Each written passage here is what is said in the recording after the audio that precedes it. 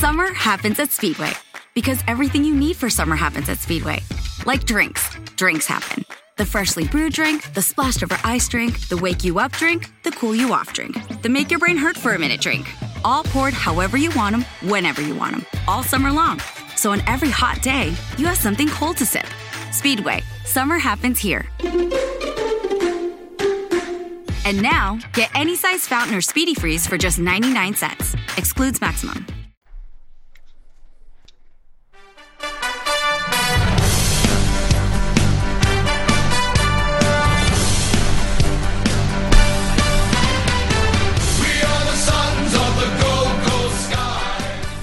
Hello and welcome to another episode of the GC Sunscast, the longest running Gold Coast Suns show on the interwebs, all thanks to your Patreon sponsors Dale Snelling, Paul Vosti, Robbie Fiorini, Brody Burgess, Kate Kelland, Tom Kim, Chris Moore and Tim. You can join our Patreon sponsors over at patreon.com/GC Sunscast where you can support the show. Otherwise, if you can't afford to spare a few dollars, that's all right. Head on over to Spotify, Facebook, Twitter, Apple Podcasts, wherever you can get good podcasts from. Like, subscribe, and review, and it goes a long way to helping grow the GC Sunscast community. Anyway, let's get on with it. I'm your host, Shane, and tonight, welcome to the show, Michael Whiting. G'day Shane, how you going? Good, thank you. Thanks for coming back on the show again. It's been an interesting time, I guess, since we last spoke. You had quite a bit on your plate this time, not this time last year, but by the end of last year with all the AFL that was happening in Queensland. Did you enjoy the Brisbane Grand Final?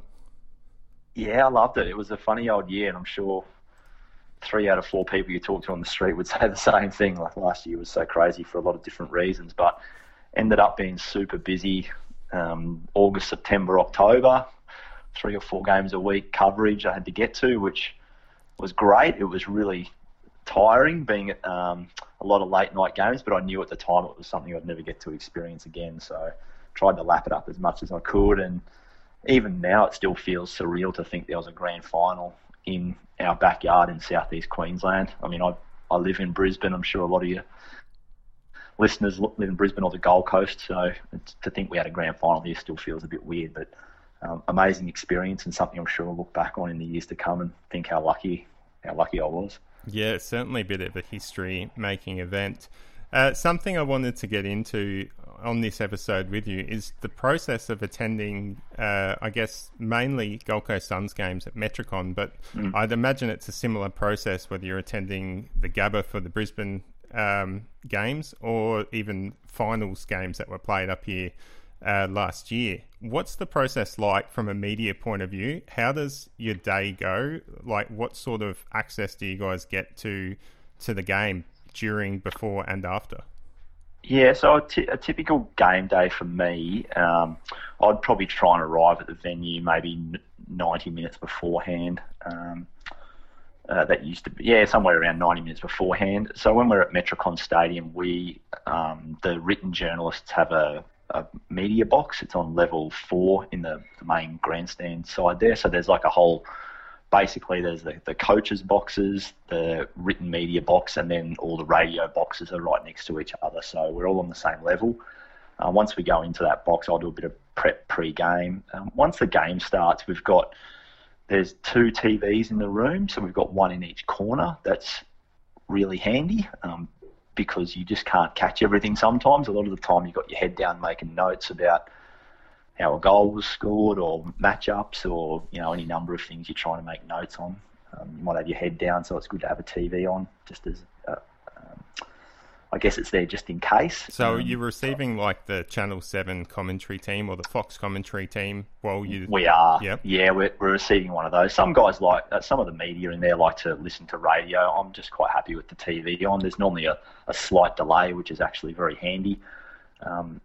Because by the time you've looked up and seen what's happened, sometimes the replay will come on. So we've got access to that. We get champion data stats come through after each quarter, but they're only the basic statistics that the rest of you would see through the AFL app or wherever you get your stats from. So we don't have the same access that, say, coaches would. They get stuff like ground ball differentials and all sorts of very technical stats that we never see. So we get the same basic stuff that the rest of the public gets, but we get those each quarter. And I guess if there's an incident in a match, say on the weekend, if it was pretty obvious that Shawnee Lemons had been concussed, but if there's a knee injury or another injury, we're able to get in touch with the Suns media guys quite quickly, and they'll be trying to let us know as soon as they find out something. Sometimes they'll be in the rooms and it's as simple as them asking the doctor and then relaying it to us, and we can get it out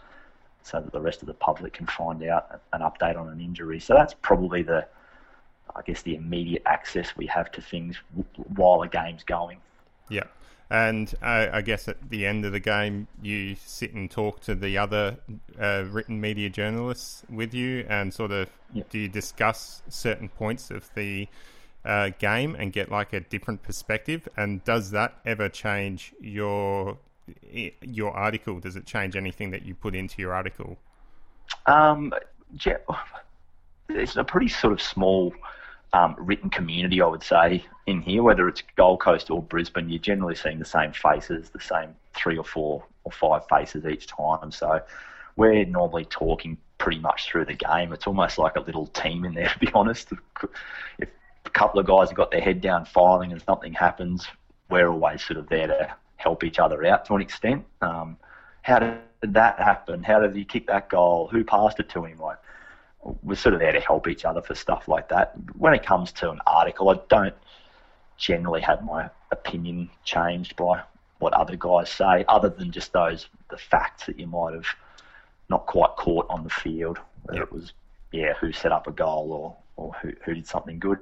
Sometimes at the end of the game, fans probably won't like hearing this, but best players can be really tricky sometimes when you're sitting in the box, and it's generally a real scramble to get best players down. And I know sometimes when you're watching on the TV, it's a bit frustrating when you've watched a game, had your opinion, and you look at best players on an internet article like mine or in a newspaper, and they so wildly vary. But I would sort of estimate that we probably end up watching 70% of the game, I reckon, at a stab. If you take out making notes and also trying to prepare for your story to be written as close to the full-time siren as you can. So sometimes halfway through that last quarter, I won't watch some of the last quarter because I'm trying to get a head start on my story, as I've got to have it filed sort of within 5 minutes of the final siren. So probably not what people like to hear, but it's just the reality of the job to try and get it done as quickly as you can. So sometimes... Yeah, I get that with the stats and the best on ground. I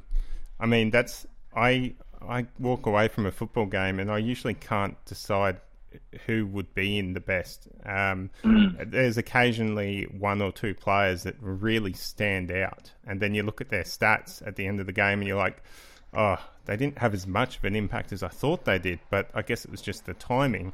And then there's players that you look at and they've just got so many disposals or tackles or something, and you think, they were really underrated. They were clearly had an impact on the field. We just didn't see it as much.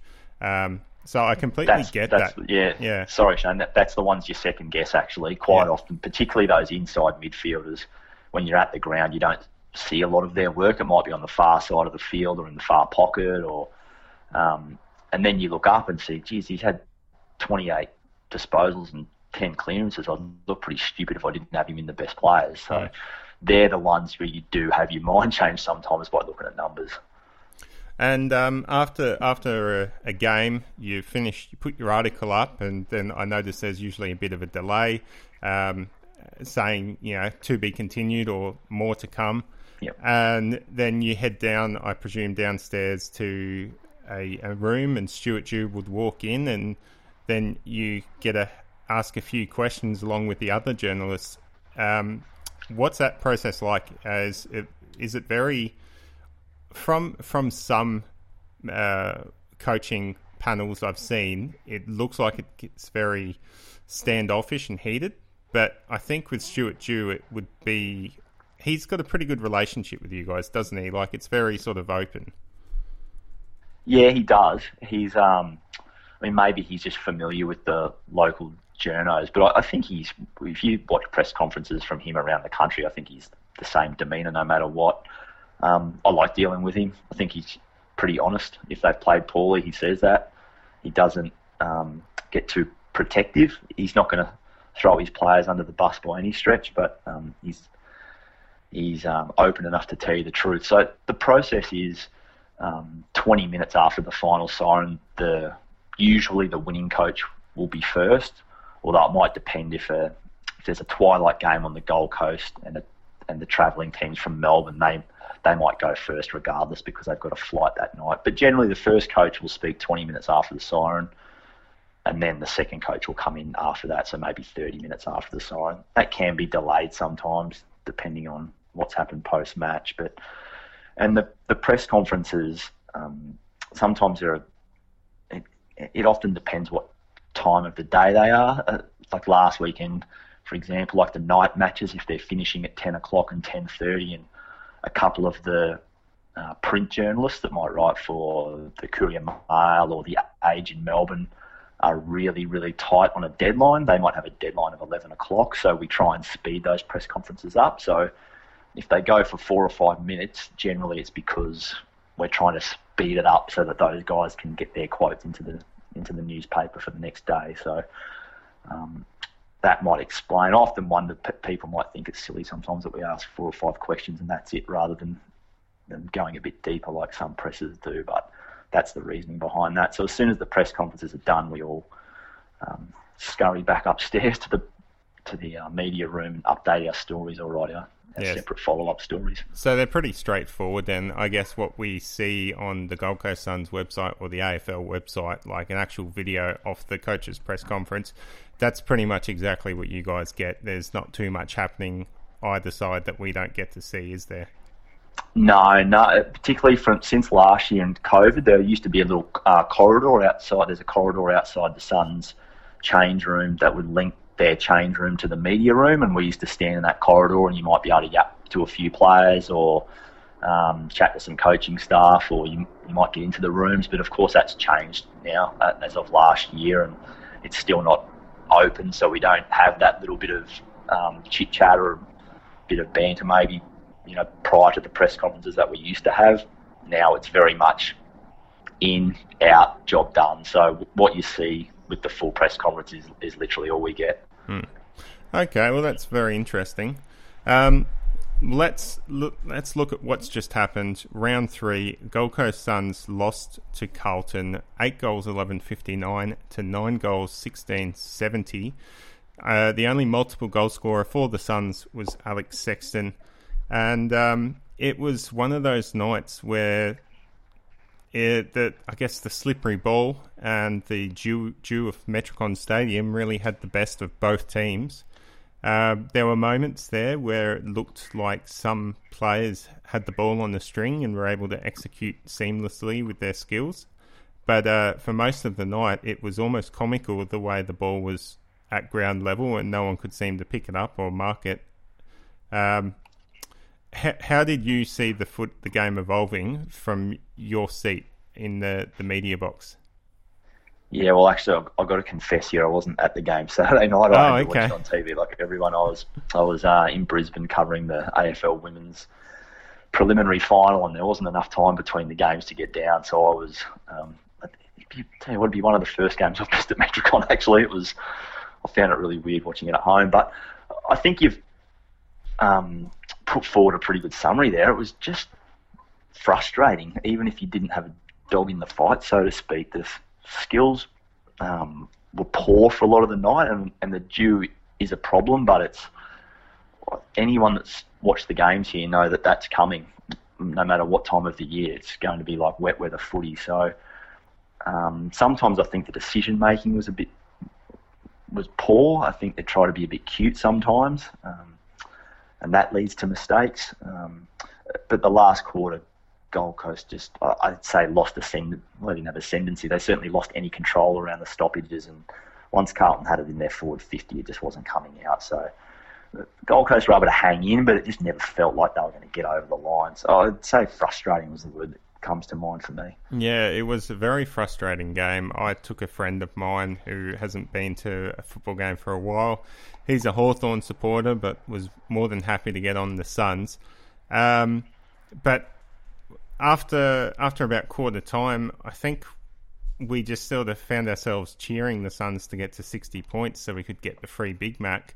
And ultimately we were let down because they fell 1 point short. And we didn't win anything that night. But it's good that you sort of, I guess for this podcast, it's good that you were watching from TV, because I was at the game and I saw things from a different point of view.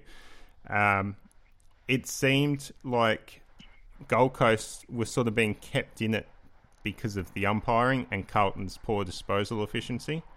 And the Gold Coast weren't that much better. I mean, the best players I've picked was Greenwood. He had a player rating of 27.5. He had 27 disposals, but only at 63% efficiency. What made his performance so good was his wet weather work, his 10 tackles, 10 clearances. He did the grunt of the work when it was at ground level. Bose only had an 8.3 player rating, and you would think he would be in the best with his 34 disposals, but he was operating at 67% efficiency and had 9 clangers, which is the worst on the field. So he was really struggling with probably the pressure Carlton were putting on him coming out of defence. And one thing I noticed at the game was the leading forwards and the players that were sort of leading to to provide options. They would sort of give a half lead and then double back as if, it's not going to work. But by the time the kicking player had realised that there was a lead, the lead had failed, he'd already gone through the kicking process and either couldn't or wouldn't adjust his kick to suit the conditions. I think it was Burgess I saw at one point lead for about 5-10 metres and then just stop and turn around. And one of the players, you can't be doing that when a guy's looking for an option. The kicker was in the process, kicked the ball, and Burgess's opponent just continued on and took an uncontested mark. So I think that was happening a lot all over the ground. Do you know who the forwards coach is there at the Suns? Because I've been scratching my head trying to figure that one out for a few years now. And you've got me on the hop here. I should have looked this up before, and I'll get back to you later in the pod. But I think that's that's an interesting point. It's probably not something we get a perspective of when you're not at the ground. The half lead. And funny about Jack Bose is, I watched his game and was like, I don't think he's having the influence his numbers were. And you look at his numbers and he's got 34. One thing I've noticed about Jack is, and I think it's a little bit of a failing of his, it's a simple thing, but I think he clearly hasn't developed the left foot. And a handful of times the other night, when he's pinned and someone's on his right side, he's having to kick a little awkward banana that inevitably is a turnover, probably a handful of those clangers. So there's a couple of little skill development, I guess, areas that some of the players could work on. That was just a really noticeable one to me. Yeah, and I think it was highlighted because of that holding the ball call late in the game. Yep. Questionable whether it hit the ground. I couldn't see from my point of view on the ground, and I haven't slowed down the video footage enough to check if it did hit the ground first. But got to take the umpire on their word. They're saying it was a drop kick, and you got to question whether it would have been a drop kick if he kicked on his left. Yeah, and it might be something he only needs 3 times a game for an instance like that, when you might need a 20-metre chip out of trouble in your defensive end, but it's just something like that can get you out of trouble. I think my initial thought, I didn't go and slow it down either, but it looked like a drop kick when I first watched it.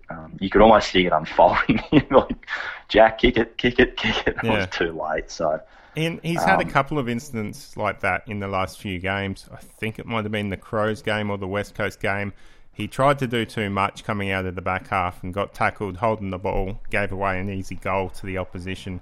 So he's just going to do a bit better at knowing when to release that ball and just instead of just giving away a free goal basically to the opposition. Because even a long kick down the line, as much as I hate to say that, is a better option than turning it over for holding the ball. Absolutely. When you're in trouble, that's not a bad option at all. We might get to this, but I'll be interested to hear your thoughts on the ball movement. It's something that I've just got to, I guess I'd classify it as a watch this space for the Suns over the next few weeks. I think they've got some speed in that back half, and they've recruited Oleg Markov, who I've liked a few games this season. We haven't seen Rory Atkins yet, hopefully not too far away, but there's a bit of speed in that back half that we're not really seeing. I feel like the ball movement's a bit stagnant, a little bit chip, a little bit cute, I guess I'd call it. I don't know if that's how you see it, or I'm maybe reading a bit much into it. No, absolutely. The game against West Coast, I was actually really delighted with seeing the Suns show that sort of composure, the slow footy, slow it down, look for the option.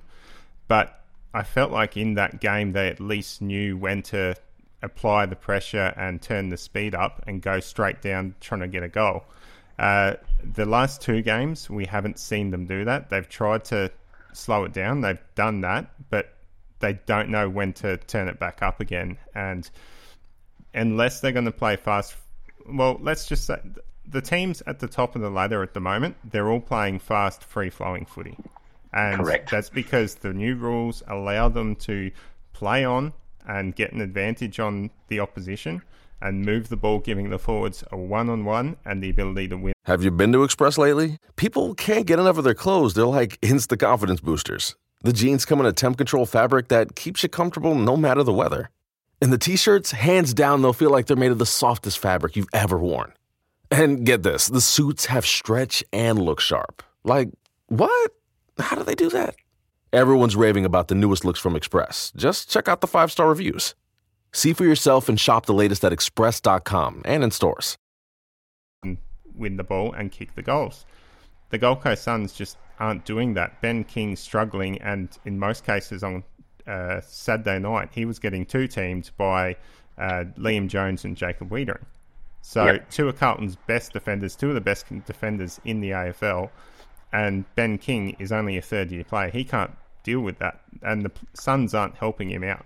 So I feel like we really need to just turn the heat up on the club, and the club needs to, or the players need to start taking the game on. I don't know if that's a coaching directive to just continue and persist with this slow footy, or whether they want to whether they slowly want to introduce the Suns to be a bit more free and a bit more aggressive with their ball movement. I know that's something they've been focused on this year, but I don't know if they're focusing on the slow ball movement or the fast ball movement.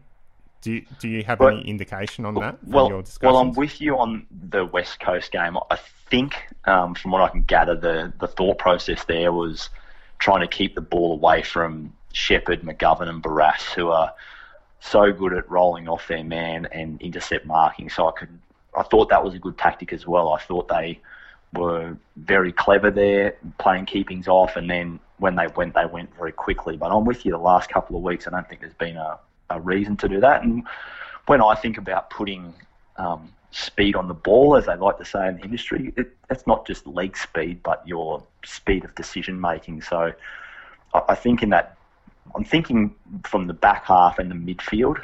I mean, obviously, if you get a turnover, you should be trying to go quite quickly while the defence is disorganised. But from a more stagnant setup or a slower turnover, I think we should be looking for more handball receives to get Oleg Markov or maybe a Lockie Weller or even a Will Powell, who I think's not as quick as those other two guys, but quick enough and quite a good ball user. Should be trying to get those guys going with handball receives, or it might be something simple like moving Jack Lukosius back to half back, because he's a very quick decision maker with the ball in his hand, and he can hit those little kicks on the 45 quickly and get the ball moving quickly. So it's not just the leg speed, but the speed of decisions that I'm keen to see improve. And I mean, I think ultimately that's the way they will want to play, and that's the way they should play, because that's the strength. Well, it's what I would see as the strength of Gold Coast team is their speed. They're using their speed.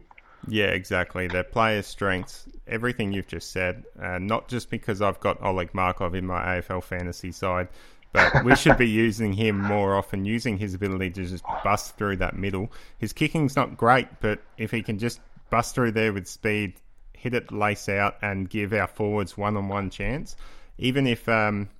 one of our comments from one of our fans, Sharon Edwards, is talking about how injuries have affected the Suns, and maybe that's why we're struggling so much.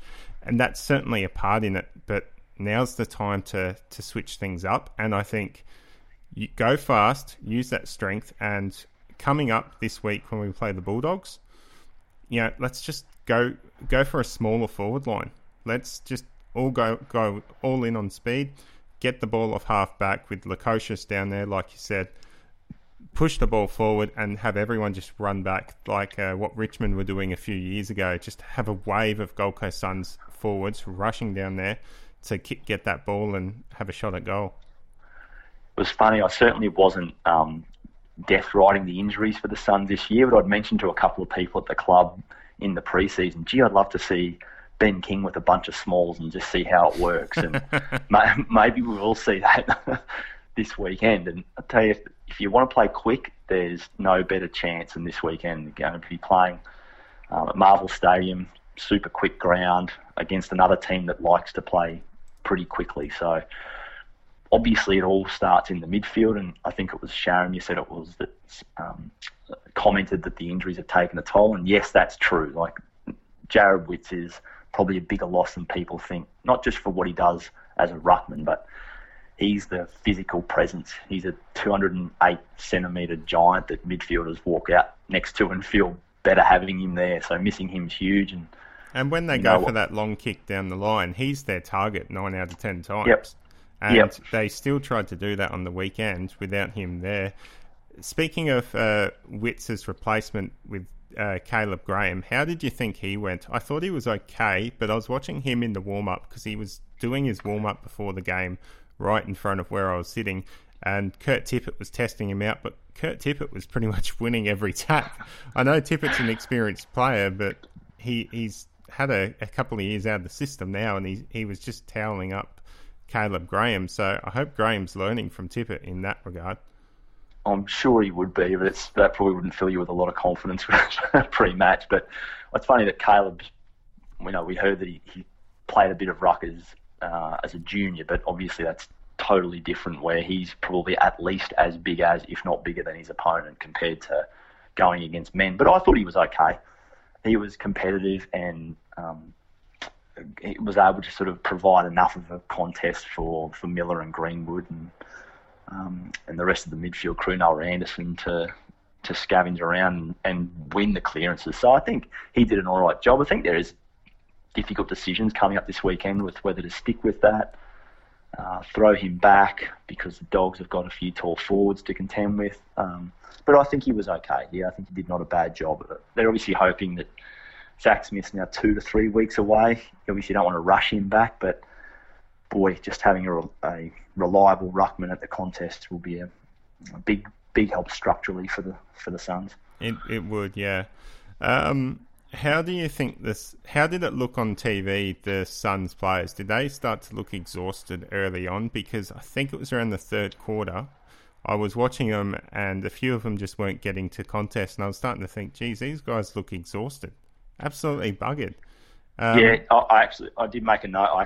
I'm sure I wrote that in my notes late in the third quarter. I thought that was both teams, though. In fairness, I thought both teams looked absolutely had it late in that third quarter. So that probably explains a bit with the last quarter and the lack of run and just no ability to get the ball out of that defensive 50. But yeah, you're right. And for those not in Queensland, Saturday was such a bloody hot day. I reckon it was around 31 or 32 degrees, and it was very hot and humid. So the level of dew and the slipperiness was really a result of just how hot it was that day compared to normal.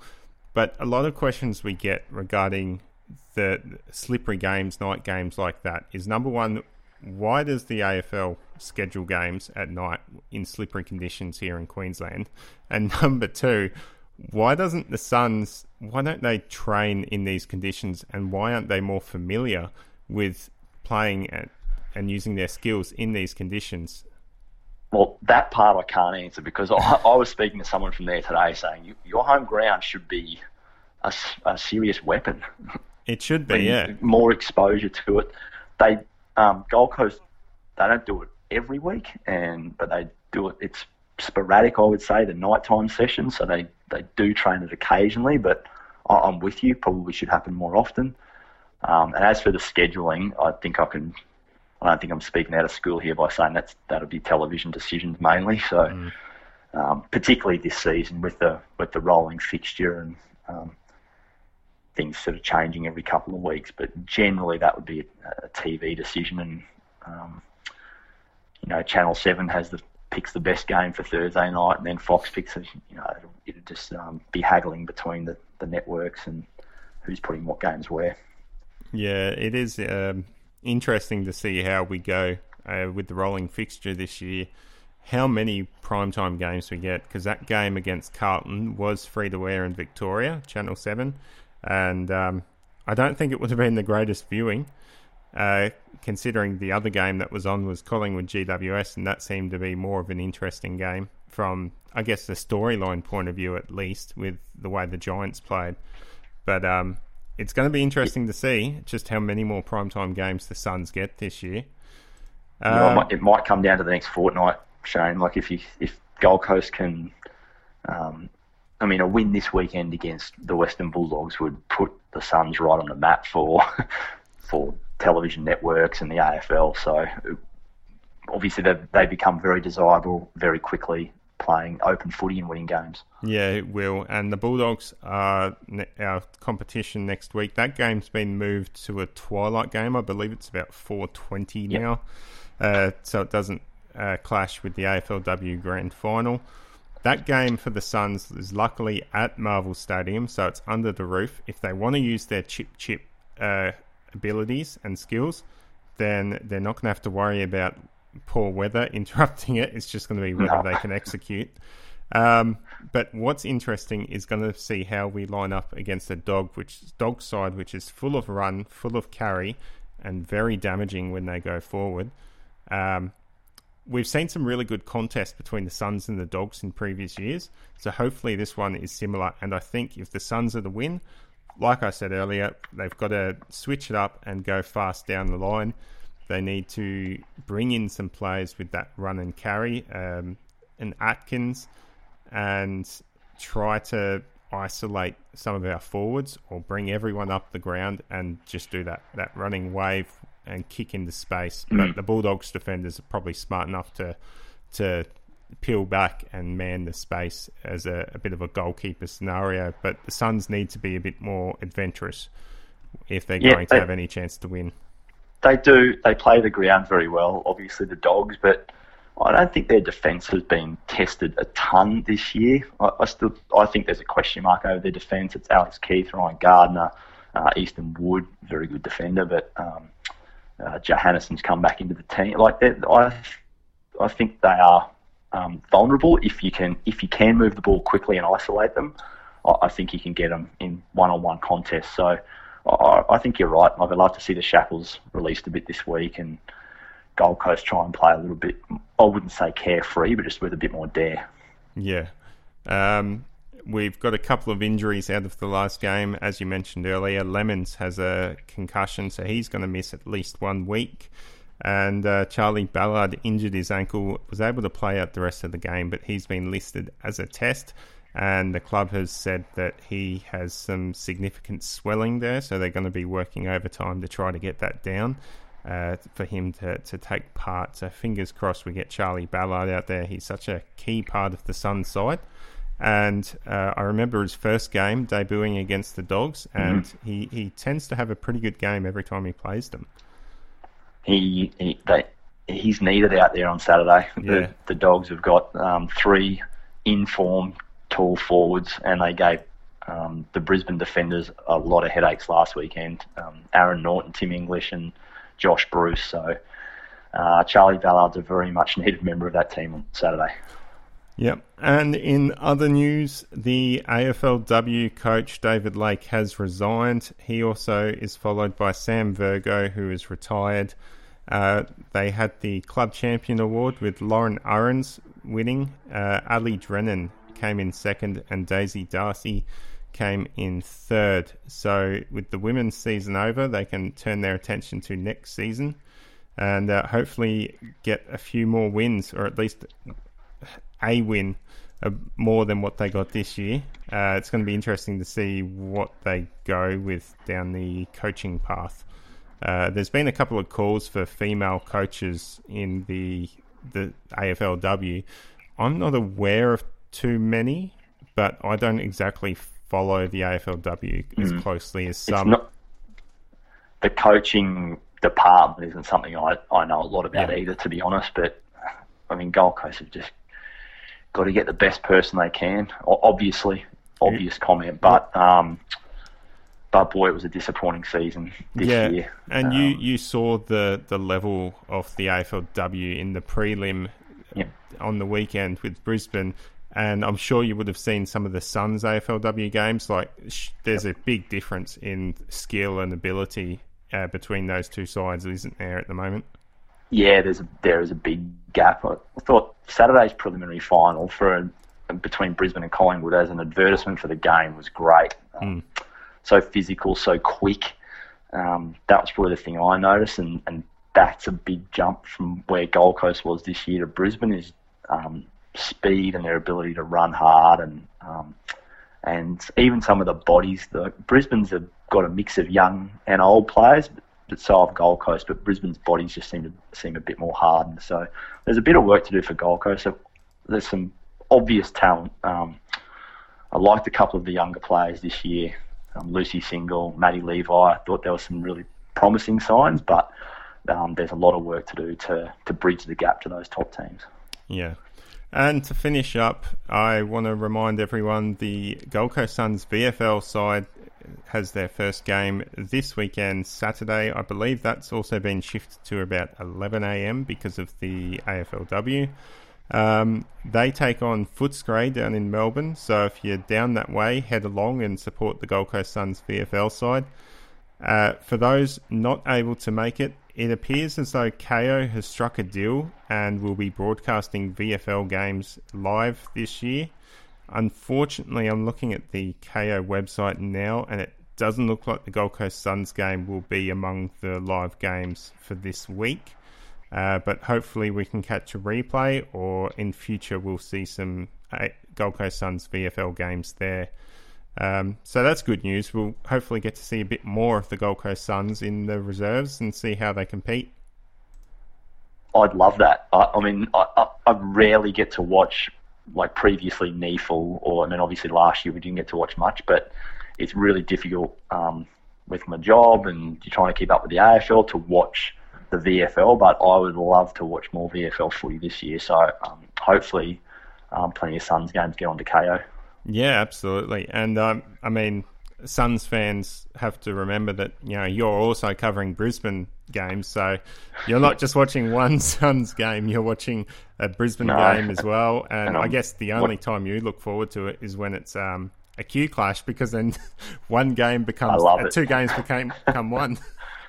That's it. Like Saturday, I watched a half of the Lions and Dogs game, and then went to the Gabba to watch the women play, and scrambled home in time to cover the Suns game off the TV. And obviously you're trying to keep up with the rest of the league as well. So I want to watch Gold Coast and Brisbane's next opponent the previous weekend when I can as well. So you know what you're looking out for when they play your local team. So yeah, there's plenty of footy, but I'd certainly be happy to watch a bit of VFL because it helps inform you. I mean, otherwise I'm just talking to people and gathering information is the job, but if you can see it, I'd much prefer to see it with my own two eyes. So that'd be great if we could see a bit more VFL this year. Yeah, absolutely. I mean, we've got so many questions over the Suns' huge list. I mean, they've got 49 players on their list, and we only see 22 to 23 now of their players every week.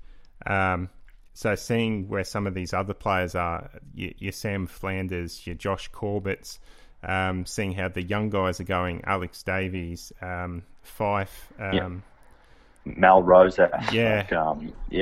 How are these guys developing?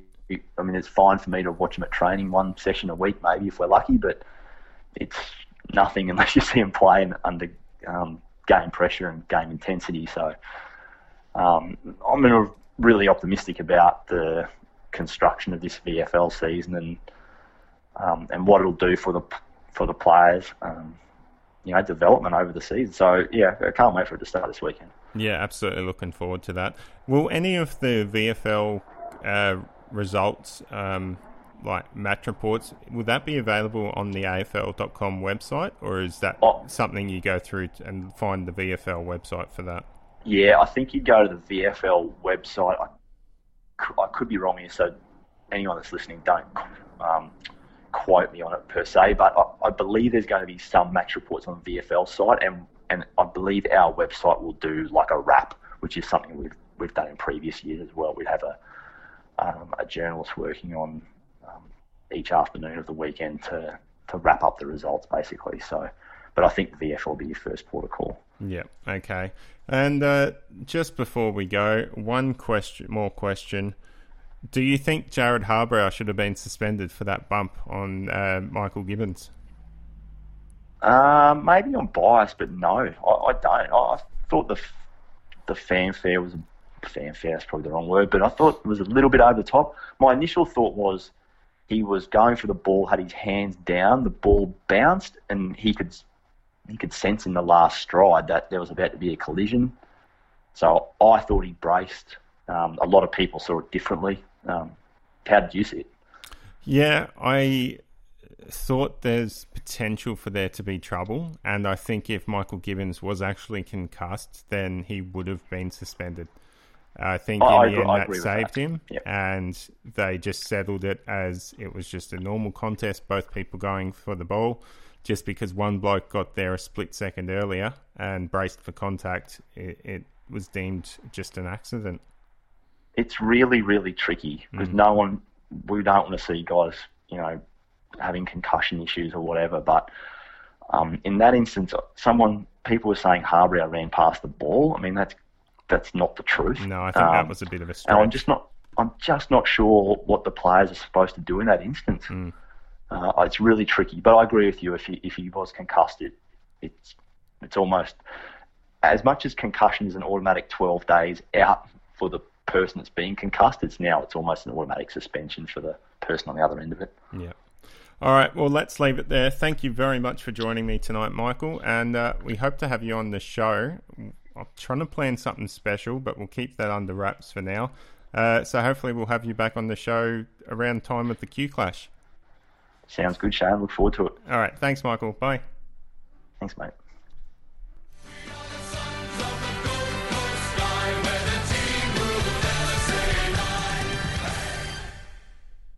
If you've been a renter, you know it's stressful to find the perfect place. But Zillow Rentals make it easy. They have filters for pretty much everything, so you can find a rental that's big enough for entertaining your friends, but small enough they won't crash all weekend. Find your sweet spot on ZillowRentals.com. If you've been a renter, you know it's stressful to find the perfect place. But Zillow Rentals make it easy. They have filters for pretty much everything, so you can find a rental that's big enough for entertaining your friends, but small enough they won't crash all weekend. Find your sweet spot on ZillowRentals.com.